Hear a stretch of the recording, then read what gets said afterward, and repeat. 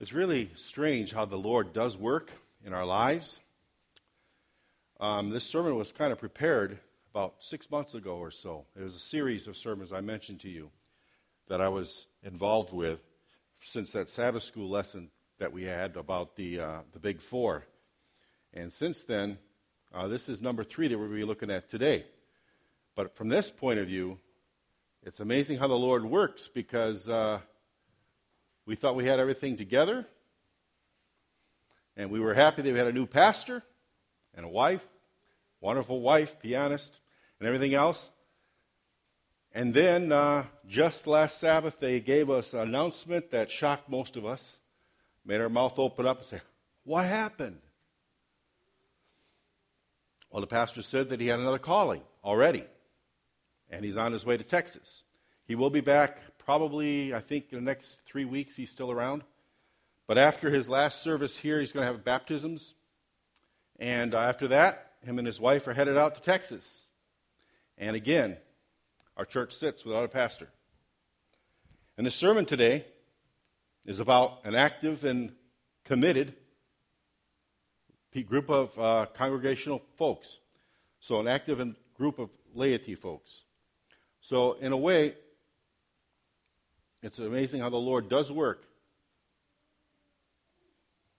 And I do have some PowerPoints here. Let me see if we got them up. I wanted to review what we had covered last week first. Or not last week, but the last time I was up here. And that we were talking about prayer.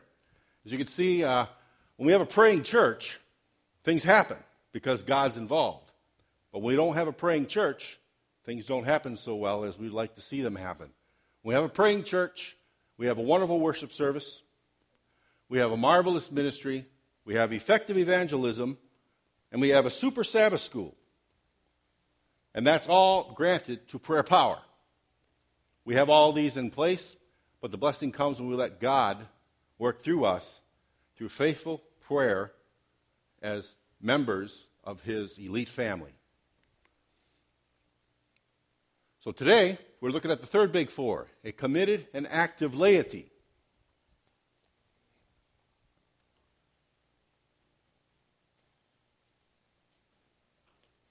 So a committed and active laity involves many folks. That includes all of us here today. And I will be using quotes from this book, The Big Four. We do have it in our library, if you want to check it out. And as we go along here, we should be fine in understanding what this message is going to be about. What makes a difference in the lives of others who have not known Jesus or the Seventh-day Adventist Church?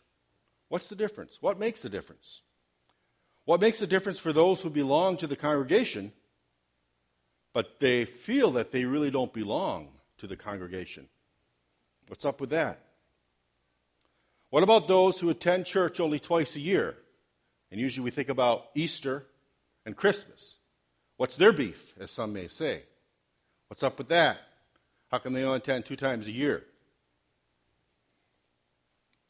I hope that today's message will shine some light on these questions. And what do the words committed and active laity mean? I'm trying to get my screen to work here. It's not working for me, but let's see what's up.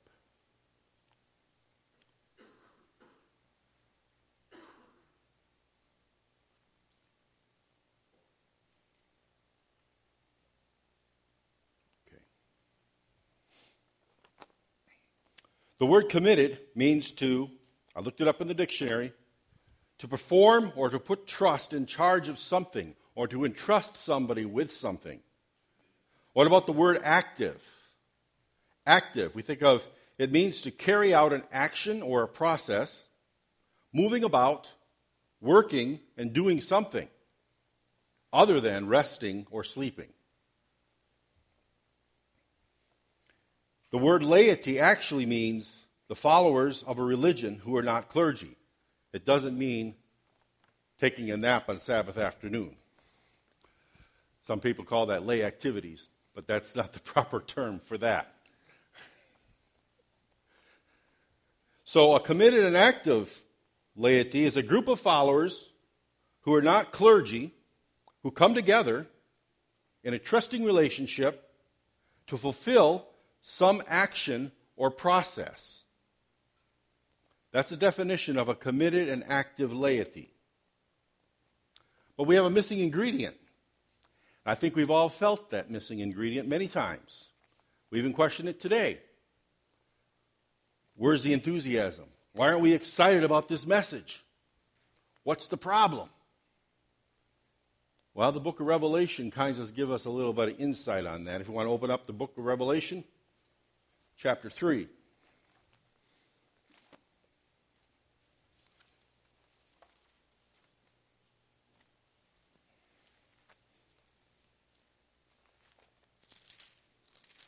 And once I read this, you'll probably understand exactly what I'm talking about here. I'm not going to go into a lot of detail with this passage today, but I know the New Beginnings class touched on this today in their class because it was in their quarterly for this week. Revelation chapter 3, verses 15 through 18. Jesus is speaking here. He says, he's talking to the 7 churches. I know thy works, that thou art neither cold nor hot. I would thou wert cold or hot. So then, because thou art lukewarm, and neither cold nor hot, I will spew thee out of my mouth. Because thou sayest, I am rich and increase with goods, and have need of nothing, and knowest not that thou art wretched and miserable and poor and blind and naked. And he says, I counsel thee to buy of me gold tried in the fire, that thou mayest be rich, and white raiment, that thou mayest be clothed, and that the shame of thy nakedness do not appear. And anoint thine eyes with eye salve, that thou mayest see. Now, like I said, I'm not going to go into a lot of detail about these solutions that God has for this church, but that's the main reason that our enthusiasm is so low, because we're in the lukewarm phase. We're in the last day church, and this is the lukewarm church. Not just this congregation, but the worldwide church of believers. Not necessarily our denomination, but the denomination as a whole. Those who believe in Jesus Christ and follow him and accept him. It's a worldwide problem, and it's the last day church, and we're in this church. So enthusiastic evangelism is built and not made. You can't have enthusiasm. Oh, I'm excited now. And just pretend like you're excited. It's something that takes time to get built up. How can we create enthusiasm? We're going to look at that today. With some of our slides, I hope it'll make it quite clear. And like I said, this book, The Big Four, really helped me through this series. It's not something that I've put together myself. I got a lot of it from S. Joseph Kidder. Actually, the Elders Retreat is this weekend.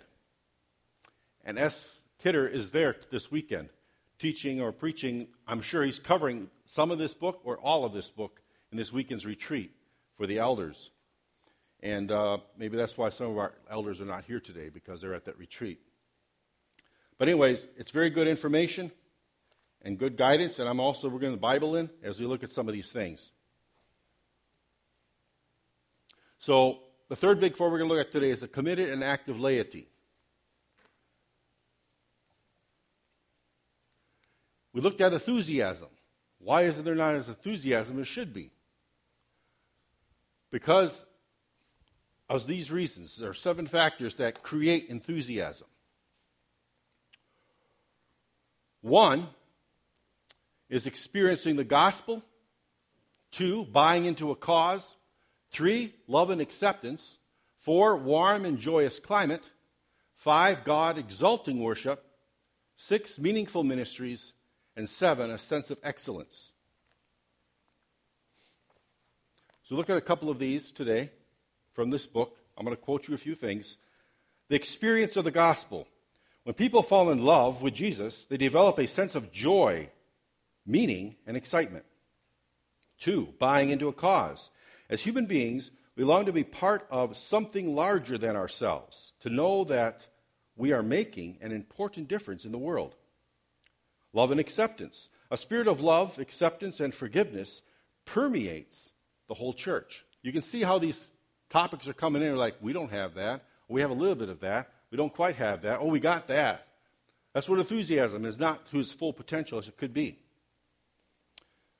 4, a warm and joyous climate. An atmosphere of love and acceptance leads to a climate of warmth and joy, affection, and happiness. 5, God-exalting worship. Members of an enthusiastic congregation look forward to going to church because they know that God is going to show up and bless them and do great things among them. So that's the reason we do worship. We worship because we want to give praise and glory to God. My next and final message will be on worship. So be prepared for the next sermon on that topic. 6, a meaningful and relevant ministries. The church makes a concentrated and all-out intentional effort to meet the total needs of the believer and the seeker. Not just needs of certain groups of people, but the church as a whole. The worship experience can be meaningful and relevant for everybody. So you've got to have a happy balance between everything. Can't be in one extreme and you can't go to the other extreme. You've got to kind of be in the middle, where you get a little bit of each, where the worship experience can be complete.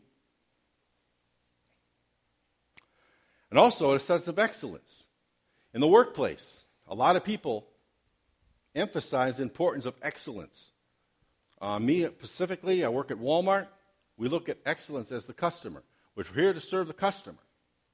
What their needs are, we try to meet every day. We try to greet them every day.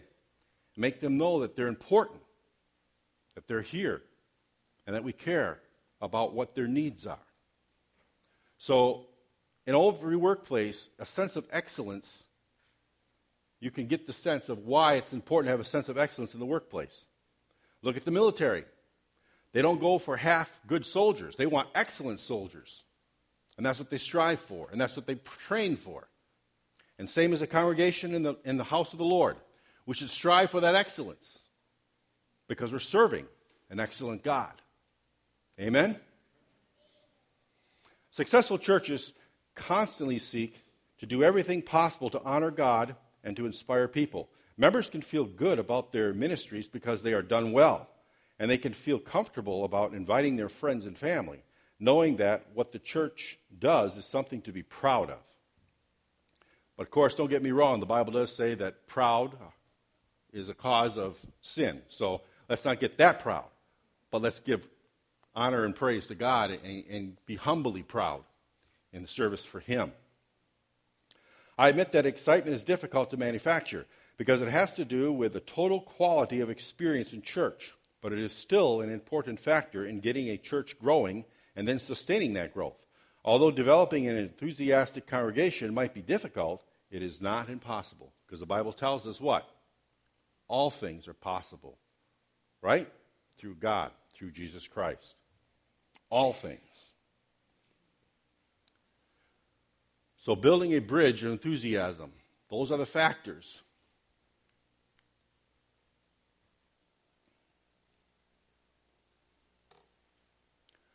Now, how do we make these factors reality in the church?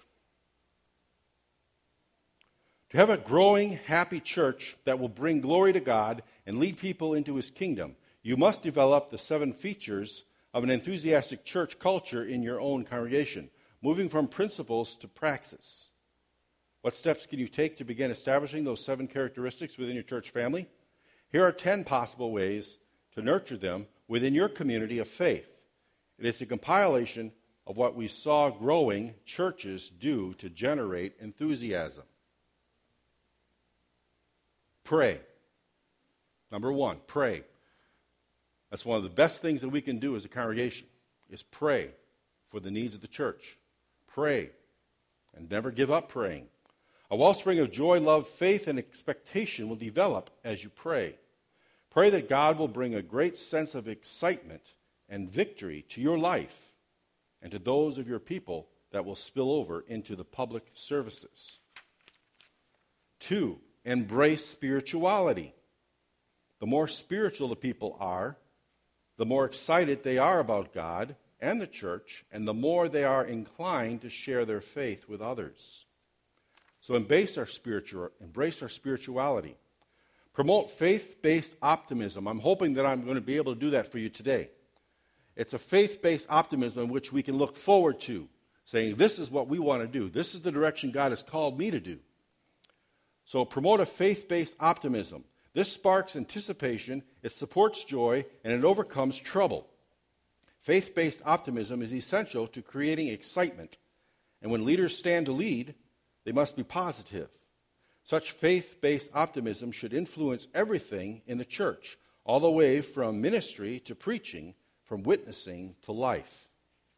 Whether a pastor, a Sabbath school teacher, or anyone else, you can make a difference if you minister with enthusiasm, authenticity, which we covered last time I spoke, and relevancy. Put them into practice in preaching and teaching, in ministry and evangelism. Whoever you do it all for the glory of God. 4, minister with enthusiasm. It lifts people's spirits and is catching. Be genuine, but be enthusiastic. You might say, well, that's not for me. I can't get enthusiastic about anything. Well, some people do have a problem with that. Then be as enthusiastic as you can be. Enthusiasm comes as a result of knowing how Jesus loves us and that his love drove him all the way to the cross of Calvary. That's where our motivation should come. What Jesus done for each one of us sitting here tonight, each one of us, that's what Jesus died for, one of us. He would have come back and died for just any one of us. But it drove him all the way to the cross because he loves us so much. So should there be no reason why we shouldn't be enthusiastic about that? Because we have eternal life. Eternal life is something that cannot be taken from us unless we don't accept Christ. If we accept Christ, eternity is promised to us.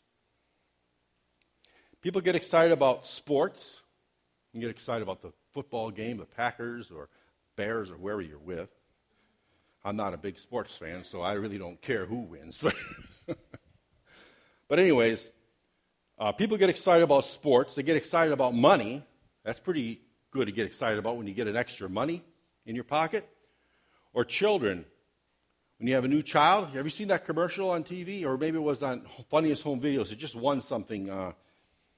There's the husband, they were having a family dinner or a reception of some sort, and they just got married, but nobody knew that the wife or the newlywed was pregnant. So the father had given her, not the husband had given her the test results that she was pregnant. And she got excited. Oh, I'm pregnant. And then there was an older lady at the end of the table, quite aged, probably in her 90s. So she was just kind of enjoying her food. She didn't know, didn't pay much attention to what was going on. And she was all excited, the mother.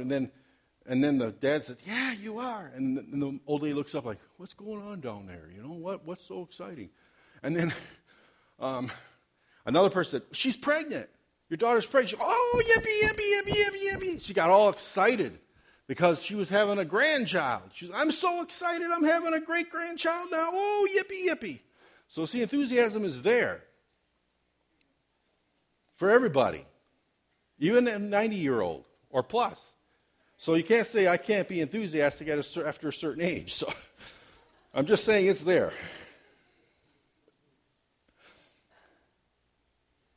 How about board meetings? Sometimes we have some heated board meetings. Does excitement get in there quite sometimes? Oh, yeah. We get excited, enthusiastic about some things if they're good. So enthusiasm is not dead. But enthusiasm for Jesus, we've just got to transition that. Enthusiasm for Jesus.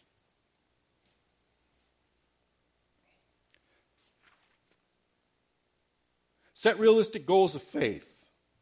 A goal gives people something to get excited about, something to work toward and look forward to. Goals are important. Goals are very important. And if you have goals in the church, you got to reach this by this certain date, or we're going to get these books distributed by this certain time. Goals, and we reach those goals. Colporters set goals all the time. They got to get so many sales. And then they reach for those goals. So it's good to have goals because Goals lead us along the way. Even in our normal lifestyle, we have goals.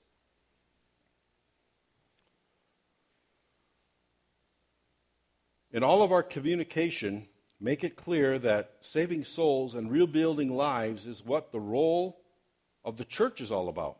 Whether from the pulpit and in the newsletters, in the phone calls and board meetings, constantly remind people that you are not just increasing numbers or erecting buildings. You are doing God's work.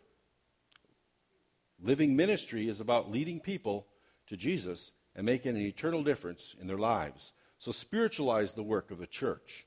Celebrate victories and success. This is vital for building up excitement and godly enthusiasm. Also, it serves as a track record of what has been accomplished through the year. So when we can celebrate a victory or a success, like an example would be something like every New Year's, we should celebrate something instead of going out and drinking all this stuff that most of the world does. We should celebrate the baptism that took place the year before. Praise God, Let's celebrate things like that and think about those things and make them important in the church. 8, focus on people's needs and help them. I would venture that most of those attending your church would be impressed if they knew that it was actually helping people, whether it was by providing meals, giving them clothes, or assisting them through their personal problems. Here is where love, acceptance, and forgiveness are vital. 9, plan outstanding programs. One way to encourage excitement is to bring a renowned guest speaker or a special music artist from time to time. It gives a sense that something special and worthwhile is happening. We just had a special musician come here a few weeks ago, did we not? Was that a blessing for everybody? Amen. It gets you kind of excited about coming and participating in a worship service like that. So have them every now and then. And then 10, develop inspiring worship services. Ultimately, excitement emerges when people feel the love of God and His grace extending to them and through them to others. When the church is truly a safe and warm place, the result will be enthusiasm. Members will enjoy being there, will be eager to invite others, and will be willing to do more ministries. So when we're actively involved with the Lord's work throughout the week, when we come to worship God and give Him the praise and honor that's due to Him, and give Him thanks for helping me say the right words to this individual this past week, our lifestyle becomes a form of worship, but at the same time, we look forward to the Sabbath. We look forward to come together to give praise to God because of what He has done. I've noticed that when I was in coal porter work for a full time, I enjoyed church a lot more than I did now. Because I know that I was working for the Lord throughout the entire week. He gave some good benefits because it was a blessing to go to people's houses, pray with them, sell them some stuff that really would help their spiritual needs and bring them to the Lord and help them to understand the truth of the gospel. And I knew that, hey, life is worth living when God works in your life throughout the week. Amen?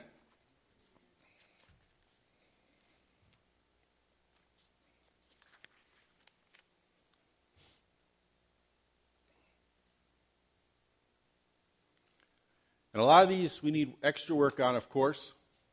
But I want to show you something here that's quite interesting as we're starting ready to close out here pretty quick. This is a chart that I had put together in a reference to what this book had put in. Now, one of the things that can cause enthusiasm can cause a lack of enthusiasm is our lack of commitment to God throughout the week, as I just mentioned a few minutes ago. When we don't spend time with God, Saturday's just another day, big deal. But when you spend time with God, Sunday, Monday, and all through the week, you're making some connection with God even through the week instead of waiting until Sabbath. Oh, now I get to go worship. Now I make connection with God. That's not the way it should be. It should be on a daily basis. We're always on a daily basis with God. If you look at these statistics, they're quite impressive. I put them in the red, green, and yellow mode because we think of the stoplights, red, green, yellow. Well, if you're in the green, you're good to go. If you're in the yellow, you better be cautious. If you're in the red, you better be careful. You better stop and consider where your faults are, what needs to be done, and how the changes can take place.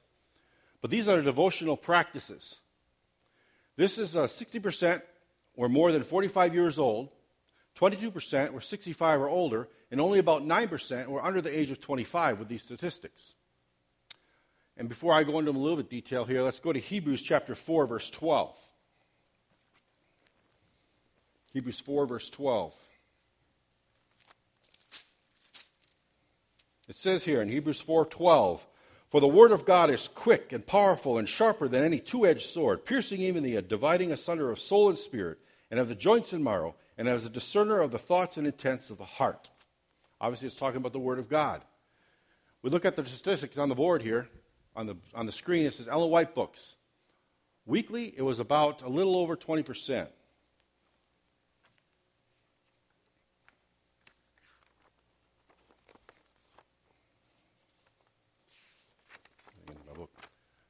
That's when you only do it once a week. If you're doing it on a daily basis, that percentage was a little bit lower. And if you never read an Ellen White book, the percentage was very high. And then at the very bottom is personal prayer time. You see that's the strongest point on the chart. Yellow is about 20%. And then you have about 60-some% after that, about 80% almost. With the a daily basis, we spend time in personal prayer to God on a daily basis. And then a very small percentage don't spend time in prayer at all.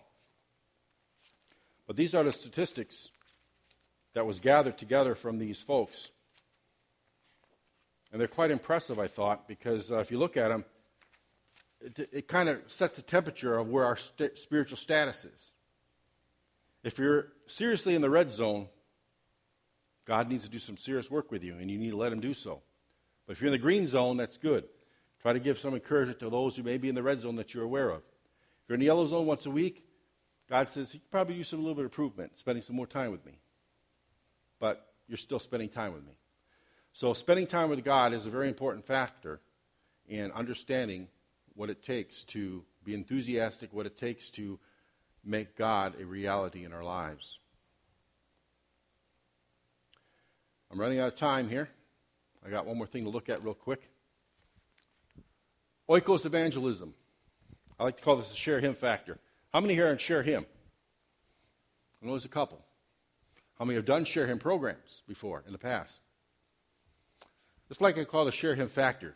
Another word for it is oikos evangelism. How many have heard of oikos evangelism before? I think there was a 3-ring binder that was out at the ABC one time that had oikos evangelism and had methods and that type of thing. But this is a way in which we can relate and be actively involved with the needs of others, actively involved with God and working with God throughout the year. If we take 5 people a year, whoever they may be, your sister, your brother, whoever it may be, friend, co-worker, take 5 people, put them on a list, pray for them every day, minister to their needs as the needs arise, share your values with them. That time will come. It may not happen right away. Give your testimony. How many know what a testimony is? I think we all should know what a testimony is. It's how you met the Lord Jesus Christ, how he made a difference in your life. That's your personal testimony. Nobody else has a personal testimony like your own. It's unique. It's specific. It's God ordained in a respect because that's the way God has worked in your special life. Introduce them to Jesus when the time comes, because through a testimony, you might have that opportunity. This is how I met Jesus. Invite them at an appropriate time to anything at the church, whether it's a cooking class, an evangelistic series, a Sabbath school class, a worship service, a special Easter or Christmas program, anything like that. Those times come, like an event we had a few weeks ago with a special singer who came here. Invite them to something like that. And within a year's time, we should have these in place and think about it and how it can work the church and improve the church environment. Study the Bible with them. Very important. And then baptize them if they're not already baptized the biblical way. And then after they're baptized, the nurture is all through the time, but you got to have special nurture to them after the baptism's done because they're new to the Lord and the devil's going to come down on them hard, real hard, because they have given their life to Christ. And the devil says, no, I had this person, I want him back. And you can do everything possible to destroy that life again and bring them back into the old patterns of the old ways of lifestyles.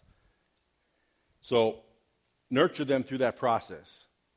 And then at the final thing, teach to reach.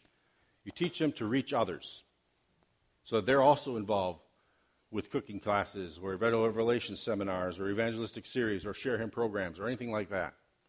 And when this is working, this is known as oikos evangelism. And it's natural. It's a natural way of doing it. If you think about the disciples, when Jesus called them out, weren't they related? Some of them were related, weren't they? They say, hey, the Messiah's come. Come and see who he is. Because they were a close friend. How about the demoniac at the island of Gadara or something like that? When he came to the island, he was crazy and mad, this man, and they cast the demons out into the pigs and they went into the sea. Remember that story? That was oikos evangelism because he wanted to go with them. That guy who was saved, the demoniac, who was healed by Christ, wanted to go with Christ and be a disciple. But he said, no, you have a mission right here. But Christ did come back. When Christ came back, guess what happened? A lot of the island accepted Christ at that time. When his first encounter was a very bad encounter because they lost all their livestock. But after this man was healed and he had time to work within the island and the people, they come to realize that God is real. And it was just a natural thing for Jesus to come back at that time, and then people were accepting him then because they understood who he really was. So Jesus had in a way, we like to call it a sabbatical away from that island for a while, and he did that many times in the Bible. So teach to reach others. And when you go through this process, you'll be surprised how much of a blessing you can get on Sabbath, but also throughout the week. And in conclusion now, it's time for you to participate. Now, I've been talking about a few things. Now it's time for you to participate before we have our closing song. And what I'm going to do is I'm going to list some things here. There's 7 things. And I want you to stand up if that was something that brought you to the Lord or if that was something that brought you to the church here today.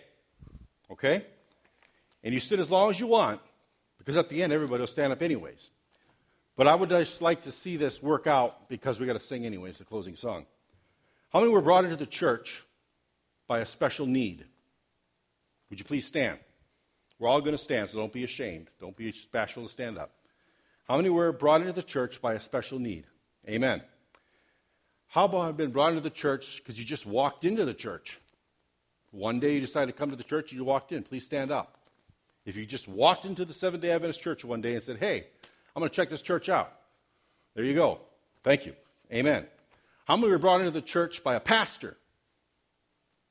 You met the pastor, and he says, well, what pastor church are you from? Oh, I'm from the Seventh-day Adventist church. Oh, really? What's that about? How many have been brought into the church by a pastor who made first contact with you? Amen. How about if somebody had visited you and invited you to come to church today? How many have come into the church today because of that? How many are here because they were invited to come today and wanted to check it out? Amen. How about the Sabbath school? How many came into church today because of the Sabbath school?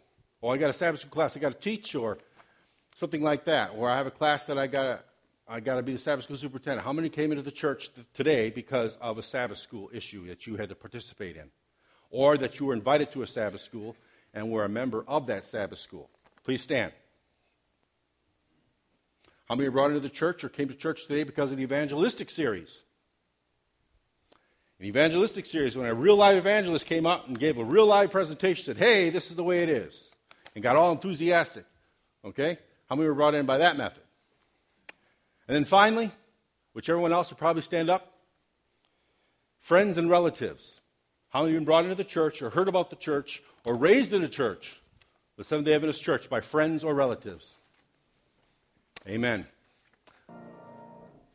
Heavenly Father, we thank you again for this time we had to worship you. We thank you, Lord, for the message you have given us today. And we pray, Lord, that each of us here would be moved by the Spirit of God, to be enthusiastic about the message, to be enthusiastic about the work that needs to be done, and that we would come and stand for the work of Jesus that needs to be completed here before the soon return, which is very, very soon. And we would ask that your Holy Spirit would bless each and every individual here today as they are involved with ministries, as they get involved with ministries, as they take action. We know that we no longer have a pastor leading us, and we would pray that our congregation would stand and be committed and an active laity. And we pray for this in the precious blood of Jesus and for his sake and for the glory of the kingdom of God to come. Amen.